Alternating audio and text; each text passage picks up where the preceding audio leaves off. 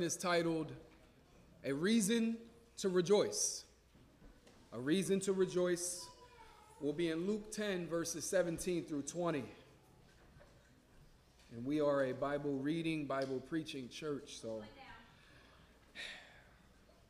go with me to Luke chapter 10, would you?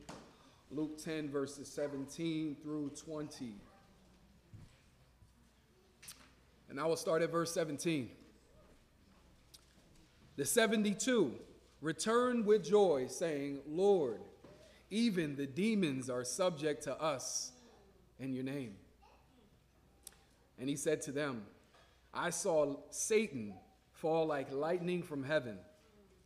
Behold, I have given you authority to tread on serpents and scorpions, and over all the power of the enemy, and nothing shall hurt you. Nevertheless, do not rejoice in this, that the spirits are subject to you, but rejoice that your names are written in heaven. This is the word of the Lord.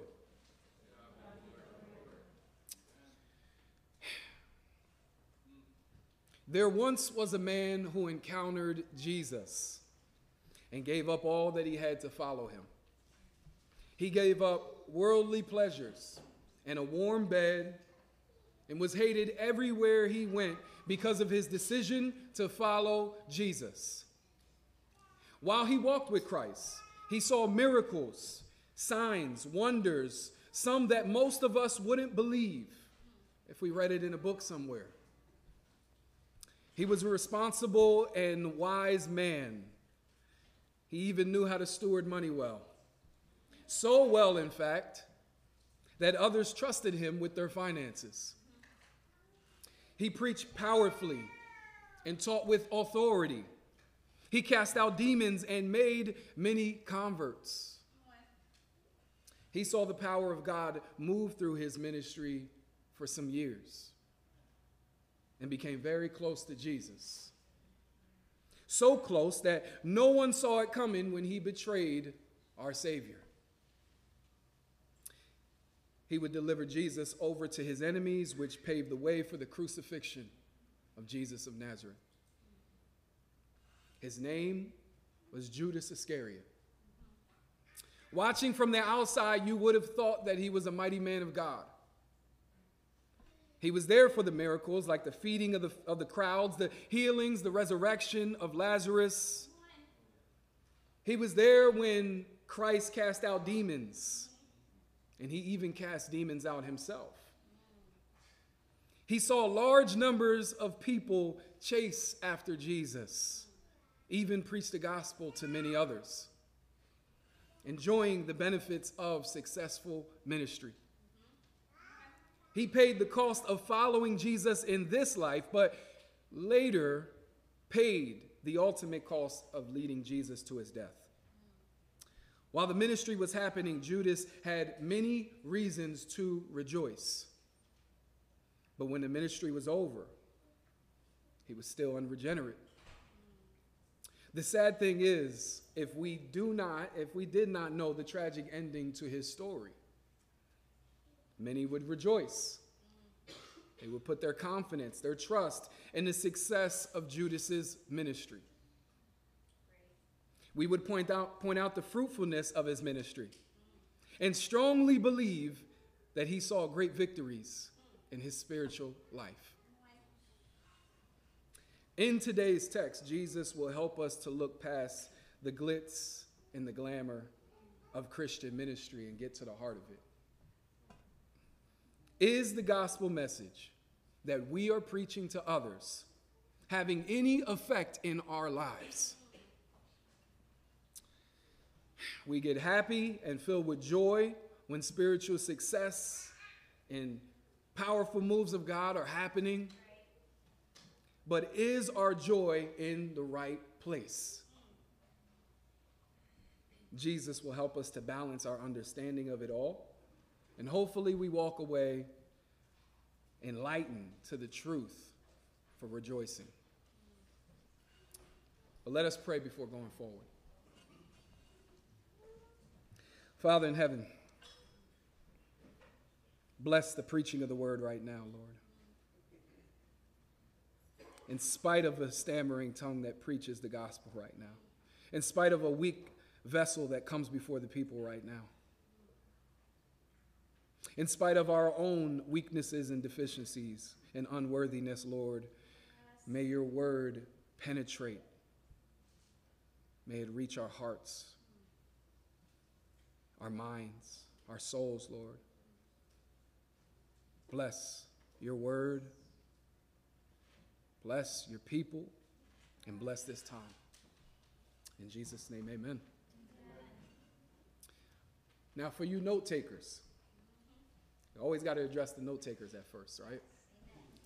The first subject that we will unpack deals with the spiritual victory of the Christian. Let us begin with verse 17. The 72 returned with joy, saying, Lord, even the demons are subject to us in your name. We see here the return and the response of the 72. Now, who were the 72?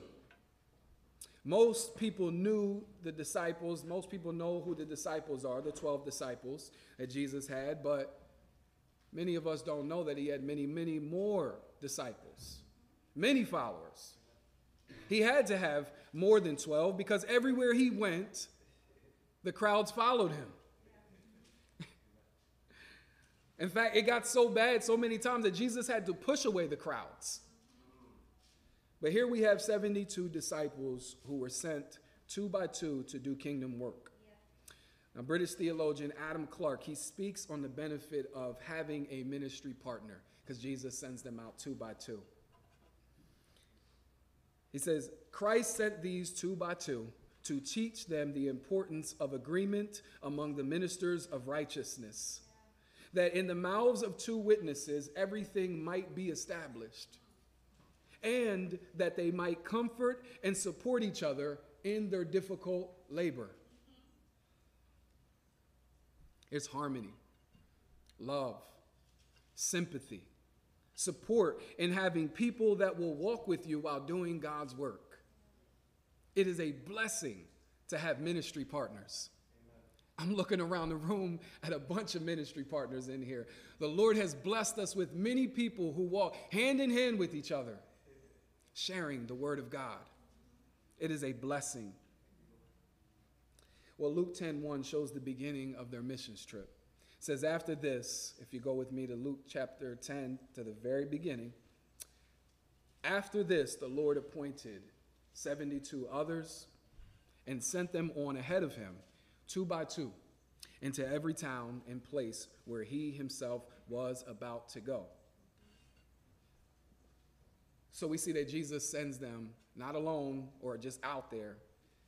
He sends them ahead of himself. Imagine how confident you are when you realize that Jesus is right behind you. Do we forget that sometimes? That when we're preaching and sharing the gospel with people, Jesus is right behind us. Spurgeon said this, what a mercy it is when the preacher knows that his master is coming after him, when he can hear the sound of his master's feet behind him. What courage it gives him. He knows that, though it is very little that he can do, he is the thin end of the wedge preparing the way for the one who can do everything. The 72 were to prepare the way for Jesus, like we are to prepare the way for Jesus. Amen? And as we go ahead of Jesus, it's not for us to be in the spotlight. Take the spotlight off of us. We are the ones introducing the main event. We make way for the king's entrance into someone's life. John the Baptist set the greatest example of this when he declared to the world that he must decrease, that Christ might increase. And what prompted Jesus to set up this missions trip? Luke 10:2 tells us, the harvest is plentiful, but the laborers are few. Imagine the pressing on Jesus' heart to find the lost. He looks out and sees a whole field that is ready. And he thinks to himself, I got to send these disciples out. They got to go and do the work. Open up the door, make the way for Jesus. And so he sends them ahead of him to prepare the way that he might reap a great harvest. He tells them to go therefore and preach the gospel. Bring nothing with you, because God will provide. And they obey Jesus' command, going forth, 2 by 2, with nothing in their hands, on their backs, or in their pockets. Now, they got more faith than many of us, because a lot of us wouldn't be willing to do that. Go forth with nothing in your hands, nothing on your back, nothing in your pockets, trusting God to provide. Most of us do not actually go until God provides. And how does God move while they minister? Verse 17 records their return and their response. The 72 returned with joy, saying, Lord, even the demons are subject to us in your name. The 72 returned with joy. They might have had dirt on their feet. They had a smile on their face. God's work had been done, and God used them to accomplish the work. What an honor and a privilege it is to be used by God. Amen? Amen. We don't deserve it. Unworthy creatures like ourselves. Notice that it says the 72 returned. That means that all that were sent had returned. In Luke 10:3, Jesus says this, Go your way, behold, I am sending you out as lambs in the midst of wolves. 72 were sent, 72 returned with joy. Spurgeon phrased it. He says, not one of the lambs had been eaten by the wolves. If you've ever done ministry for a certain amount of time, you know how much of a blessing it is for all that were sent to return, safe and sound with joy. They didn't lose their faith. They didn't walk away from Christ. The 72 returned with joy. Praise God. Yes. He is faithful to keep his sheep. Amen. But here's a question. What if they didn't see the success? What if they went out to do the work and they found little to no fruit? Would they have returned with joy? Remember, Jesus told them to go and trust God to provide their needs. What if they went and God didn't provide the way that they thought he should have? Jesus said, go and God will provide. Whatever you think God is supposed to provide, if he doesn't give it to you, then you must trust him anyway. You must trust him when you go hungry. You must trust him when doors get slammed in your face. Because they will. You must trust him when you don't have your own place to call home. And when the place that is your home, you don't even want to call home. Maybe none of y'all struggle like that. I know what that's like. You must trust him when others reject you, even while you are living obediently. The disciples were filled with joy because their missions trip was filled with outward signs of success. Jesus gave them a mission. Verse 8 and 9, whenever you enter a town and they receive you, eat what is set before you, heal the sick in it, say to them, the kingdom of God has come near to you. And they did this. They preached, and more than that, text tells us that demons were subject to them in Jesus' name. Casting out demons wasn't even on the list of things Jesus told them to do. So you see how powerful God moved. They not only did what they were told, but they get a little bit extra credit, don't they? God put a little bit extra on top. Now, don't get me wrong. It's a good reason to rejoice whenever you see God moving in this way. You see demons being cast out in Jesus' name. That's a wonderful thing. Success in ministry is a good reason to be happy. We have a lot of reasons to be happy here at Christ Alone. God is moving among us. Amen. God is moving through us. Amen. And God is moving in spite of us. Amen.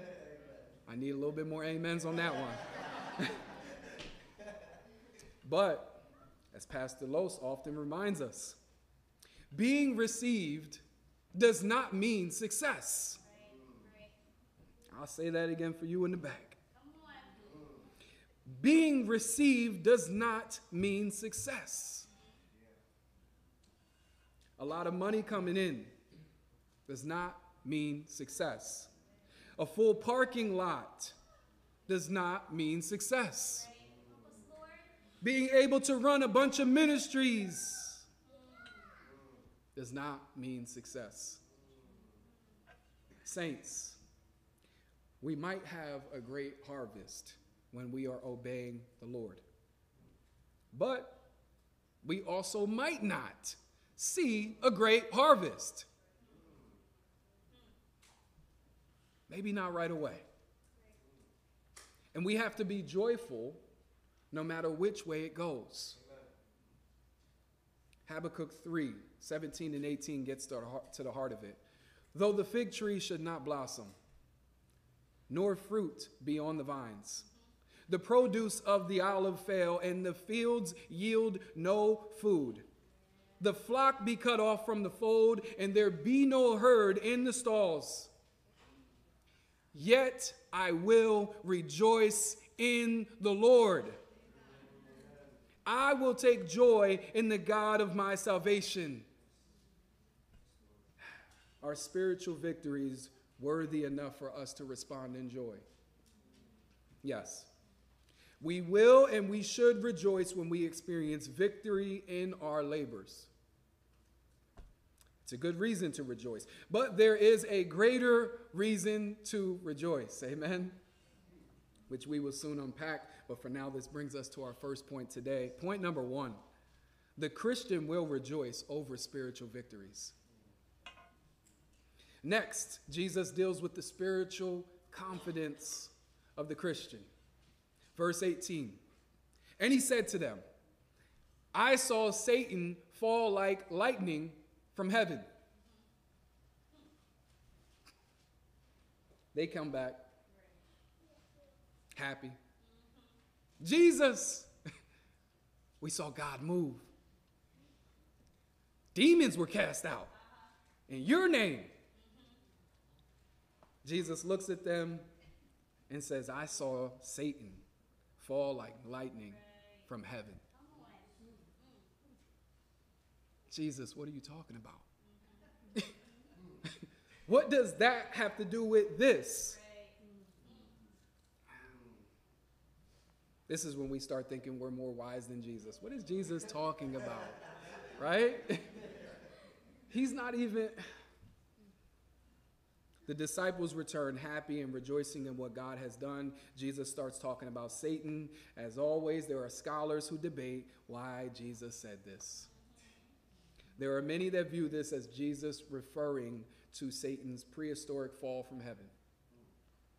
There's a complicated belief that Satan was the most beautiful angel in heaven, the choir director, and he was kicked out of heaven at some point. We also know in the book of Job, it talks about Satan having access to heaven. The prophet Isaiah records the fall of the king of Babylon, which many think also refers to Satan. Satan's fall is described in Revelation 12, but the exact date of it happening is unclear. Even in the week leading up to his death, Jesus speaks of his crucifixion as the point of Satan being cast out. So yes, Jesus might be referring to Satan being cast out of heaven. But could it be that Jesus was affirming their success in a poetic way? Jesus often speaks in ways that confuse us today, whether it be non-literal, parabolic, apocalyptic, figurative language. Some of y'all might be confused at those terms I just used.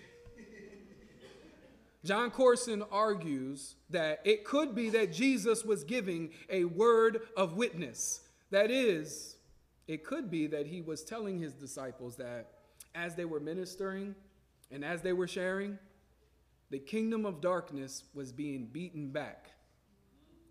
Light was breaking forth, and Satan was falling down. More than a cliche, the primary meaning of binding Satan is not something we say verbally, but work that we do practically. When we pronounce peace and heal the sick, when we share the gospel, help the hurting, and witness to those who are lost, that is when the enemy is truly bound.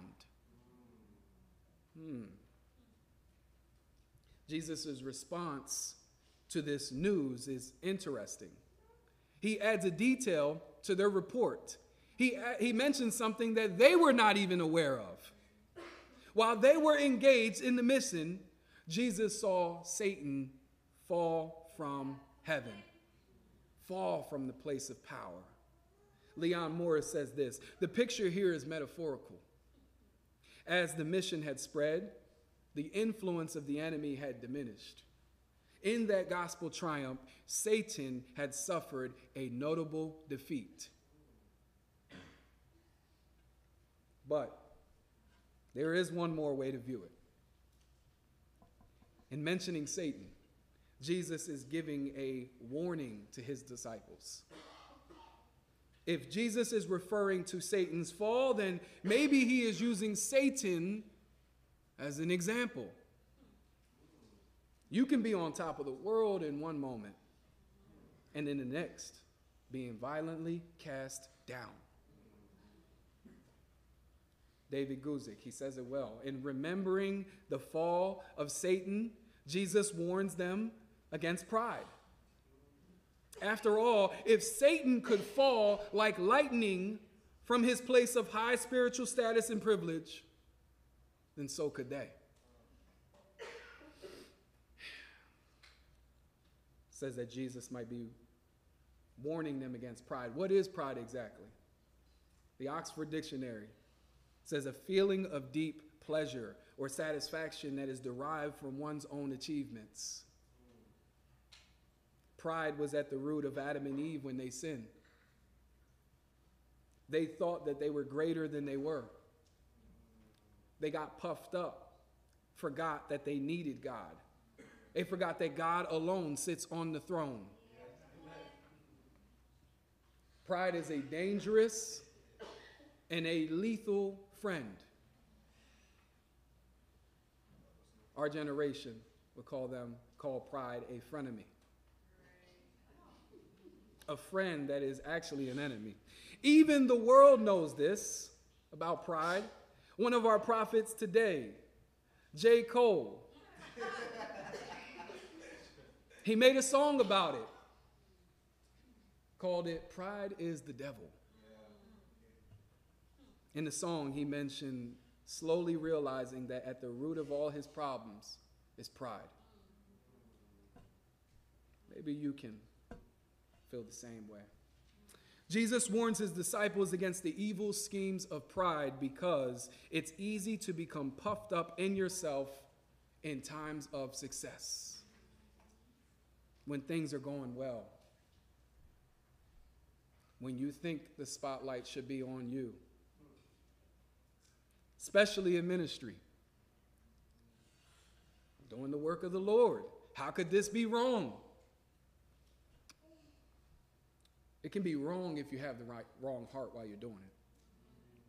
You can be doing all the right things with the wrong motives. we can easily forget by whose power and authority that we do the work of God. We forget that this is all Jesus in here. How did we get here from little old Market Street? We were preaching at the second service of the day. We had to wait for the first church to leave so that we could come in, set up our equipment every Sunday. They messed the board all up, the volumes. God bless y'all if y'all watching this now. But we love them. We're grateful for them. But it was tough. It was tough. Taking the back seat there. And we forget that God grew us out of that place and he provided this place for us. We can forget that it is actually by God's power and authority that we do the work of God. But he reminds them, Jesus makes sure to remind them in verse 19. Behold, I have given you authority to tread on serpents and scorpions and over all the power of the enemy, and nothing shall hurt you. Take some time, go with me to Deuteronomy chapter 8. Because there's some things that need to be understood when reading these words. Jesus always means what he says, but he doesn't always say what he means. What I mean is this. Jesus always proclaims the truth, but he doesn't always explain the truth. Very often, Jesus speaks his words with pictures that his audience would understand. The disciples knew that serpents and scorpions are lethal to humans like a wolf is to a lamb. But the more likely image that they would have had in their head would have came from the pages of the Torah. Are you there with me? Deuteronomy chapter 8. In this chapter, Moses commands Israel to carefully observe the whole commandment of God in order to live and multiply and go in and possess the promised land. These verses even sound similar to what Jesus is telling the 70 as he sent them out. The whole commandment that I command you today, you shall be careful to do, that you may live and multiply, and go in and possess the land that the Lord swore to give to your fathers. And you shall remember the whole way that the Lord your God has led you through these 40 years in the wilderness, that he might humble you, testing you to know what was in your heart, whether you would keep his commands or not. And he humbled you and let you hunger and fed you with manna, which you did not know, nor did your fathers know, that he might make you know that man does not live by bread alone, but man lives by every word that comes from the mouth of the Lord. Your clothing did not wear out on you, and your foot did not swell these 40 years. Thank goodness that Jesus only sent them out for a few days. Imagine if he would have sent them out 40 years. And told them, don't bring nothing with you. God will provide. God provided 40 years in the wilderness. In verses 11 through 16, Moses continues by reminding the Hebrews what God delivered and protected them from.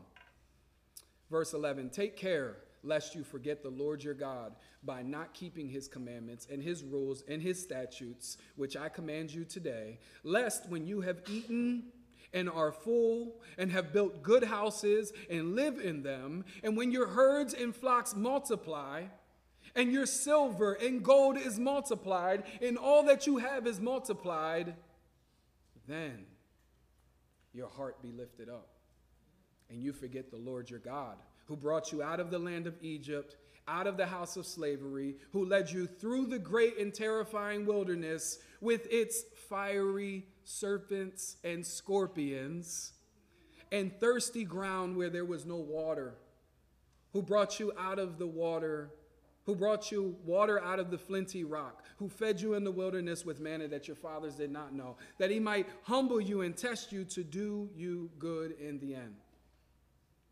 Notice that Moses and Jesus both speak of God's people being protected from serpents and scorpions. These disciples knew the Old Testament. They knew what God had protected his people from in the wilderness when he sent them. Notice that both people were instructed on how they were to go and possess the territory that God sent them into. They were to go out and trust in the Lord for all that they had, never forgetting that what? That he was the source of their survival. And that he was the source of their success. Amen? In verse 19 of our text today, Jesus states that the disciples have the authority to tread on serpents and scorpions. This clearly symbolizes the power that they were given.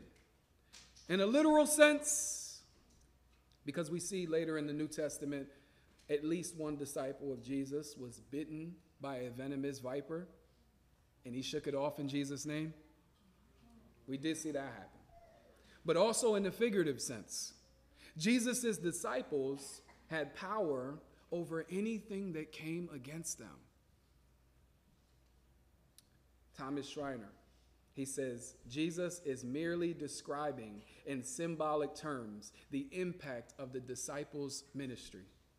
The kingdom of God was making inroads on Satan's domain.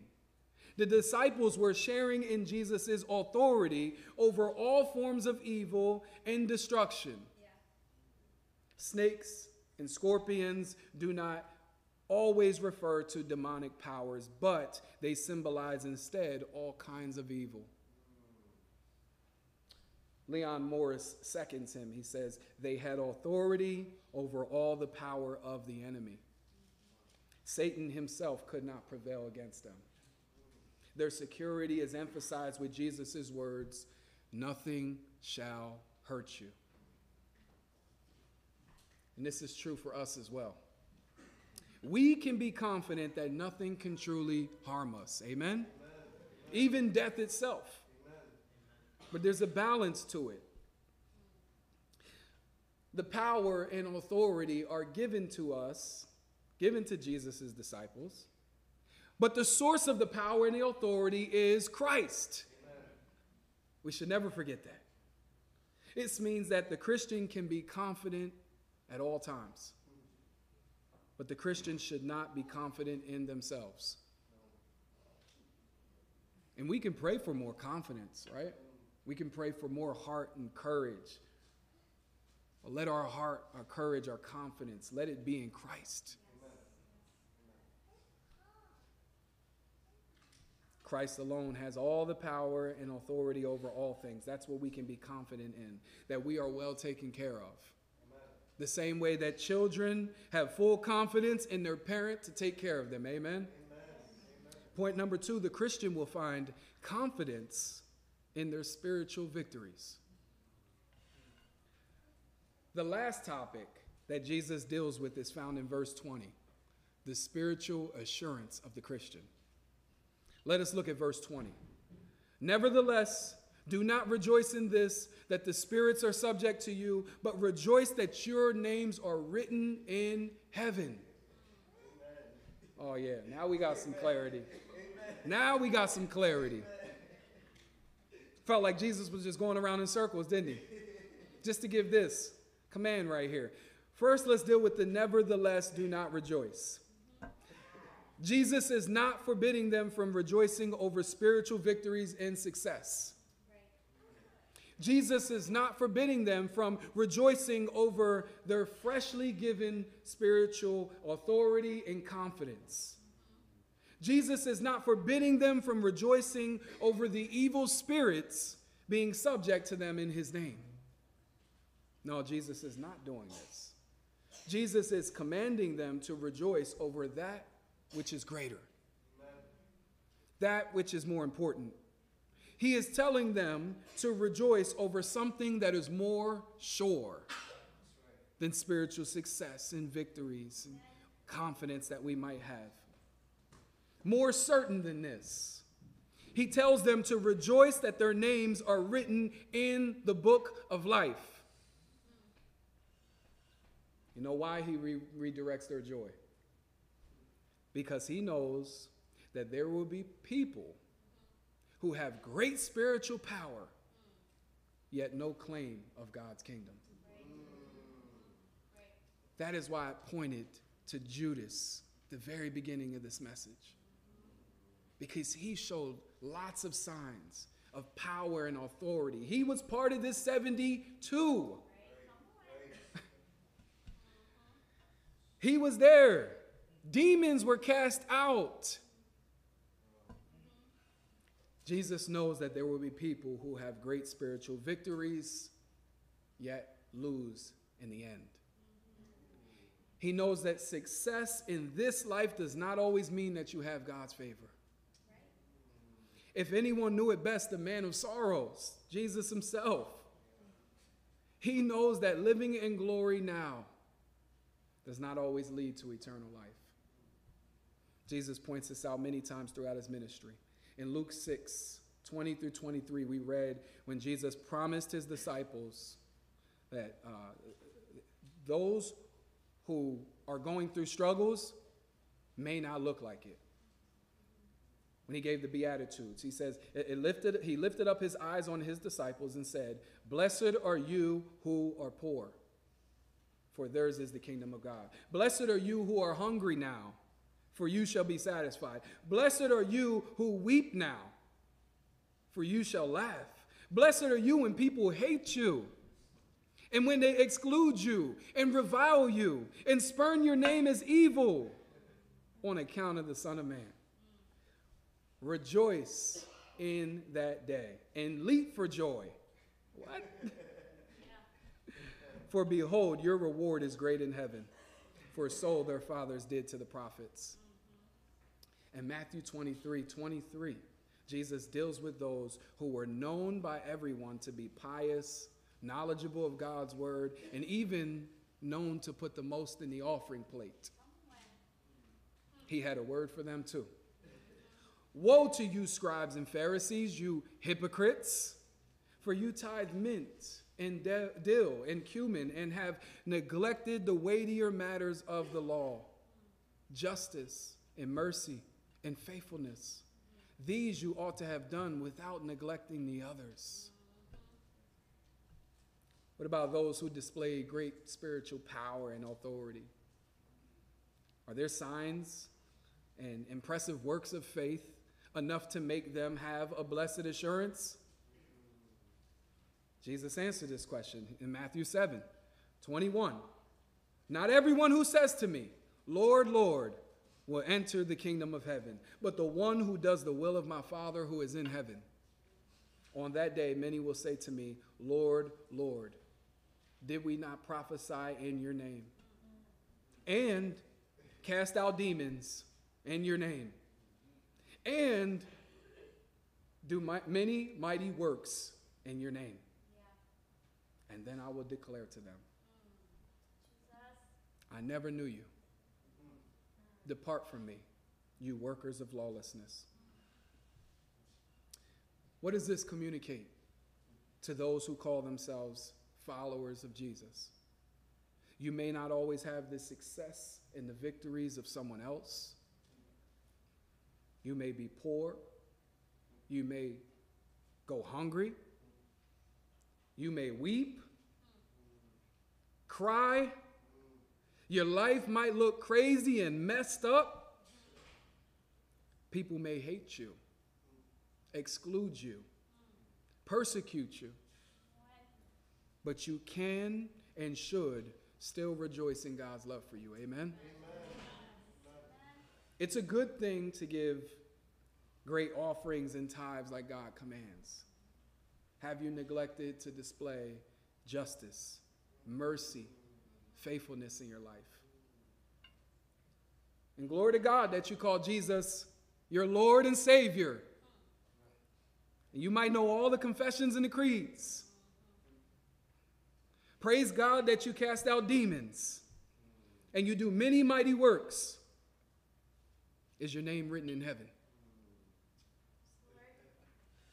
Will God claim you on the day of judgment? This is what Jesus wanted his disciples to understand, that spiritual victories success, power, authority, confidence, all great things. We should pray for these things. But there is something greater than all of these, and that is your name being written in the book of life. In the next few verses, Jesus begins to rejoice. I won't step ahead. I won't go ahead because that's next week's sermon. But Jesus, he didn't rejoice because of the success that they had on their missions trip. He rejoiced that God had opened their eyes to the truth of the gospel. That is what we are supposed to rejoice in. We should be filled with joy, but we must make sure to test the ground that our joy is founded upon. Test the ground. Why are you joyful? Why are you happy? And on the flip side of that, why are you sad? Why don't you have joy? We shouldn't have joy in success, signs, or even good works. That should not be the foundation. But as we come to our third and final point, I hope that we get the big picture. Point number 3. The Christian's joy must be anchored in their salvation.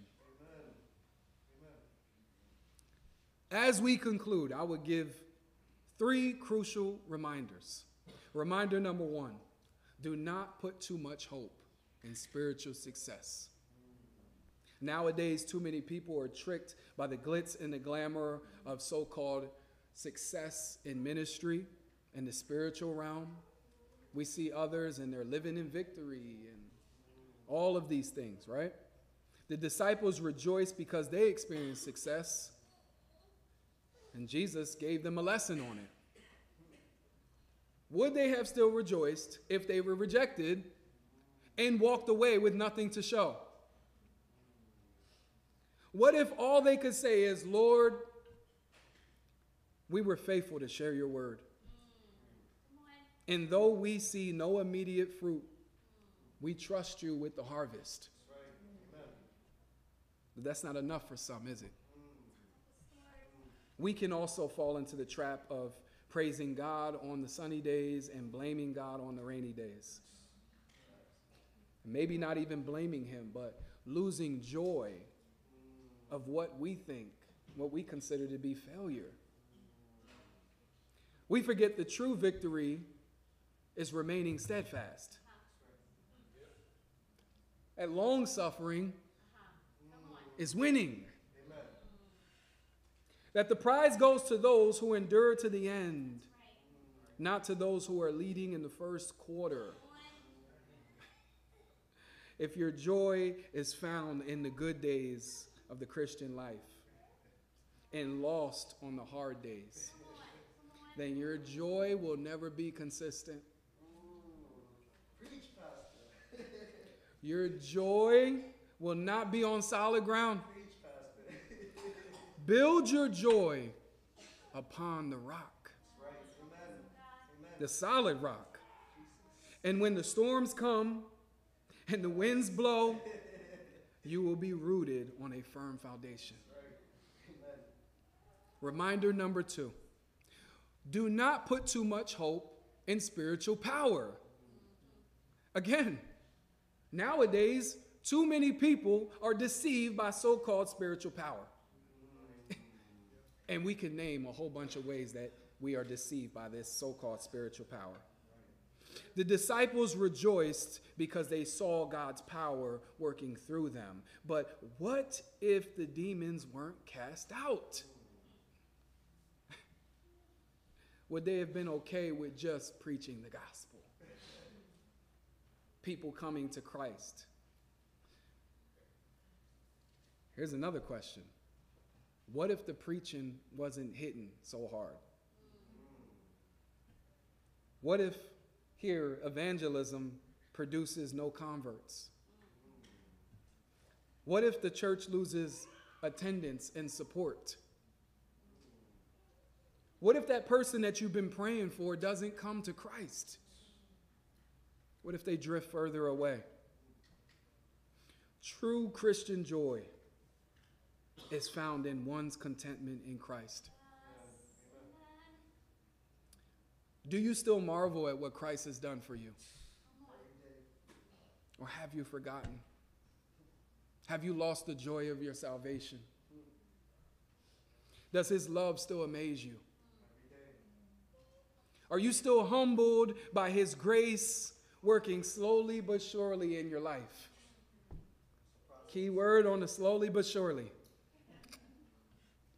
If your joy only increases when God moves in miracles and signs and wonders, I have to tell you, you have a real heart issue. Jesus said, "In the evil and adulterous generation seeks for a sign, but no sign will be given it except the sign of Jonah."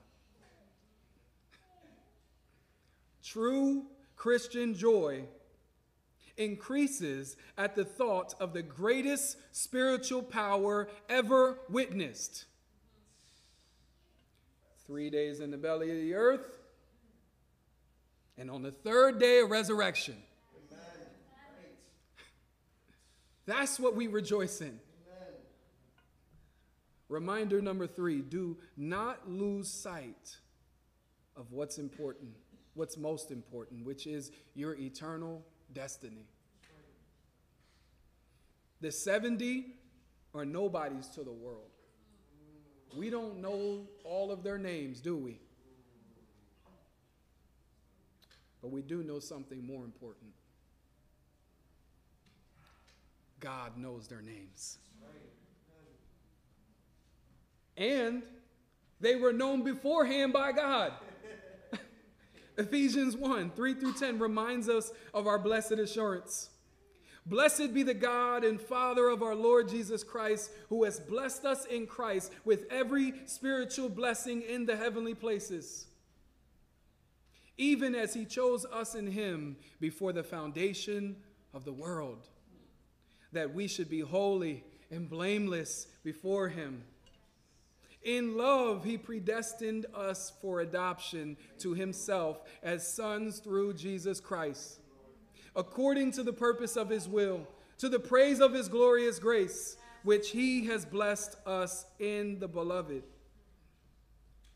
In him we have redemption through his blood, the forgiveness of our trespasses, according to the riches of his grace, which he lavished upon us in all wisdom and insight, making known to us the mystery of his will, according to his purpose, which he set forth in Christ as a plan for the fullness of time, to unite all things in him, things in heaven and things on earth. D.L. Moody said there are 3 things for the Christian to especially rejoice in. First, in his own salvation. In his own salvation. Amen. Second, the salvation of others. Yes. And then third, seeing Christians walking in the truth. Saints, Jesus gives us a reason to rejoice.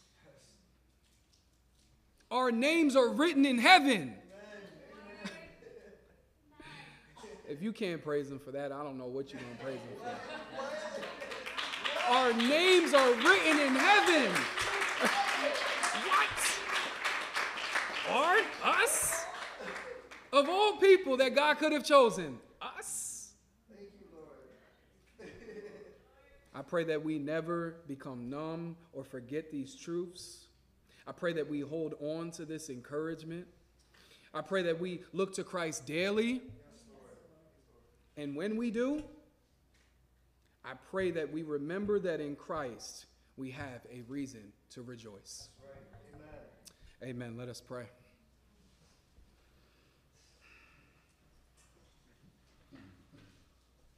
Father in heaven, Lord, we could go on all day thanking you, praising you, rejoicing in the blessings that you have given us. the love that you have lavished upon us, the fact that you chose us before the foundation of the world, Lord. You loved us before we loved you. You loved us when we were still enemies of you, when we hated you, and when we opposed you in every single way. Lord, help us to keep our minds and our hearts focused on what we should be rejoicing on. Help us to not get distracted or to lose our joy over things that are less important. We praise you for the success, the victories, the confidence that you have given us, Lord. But more than anything, we thank you for the assurance of salvation that we have. Our names are written in heaven, Lord, and we rejoice in it. We thank you for it. We praise your name for it. In Jesus' mighty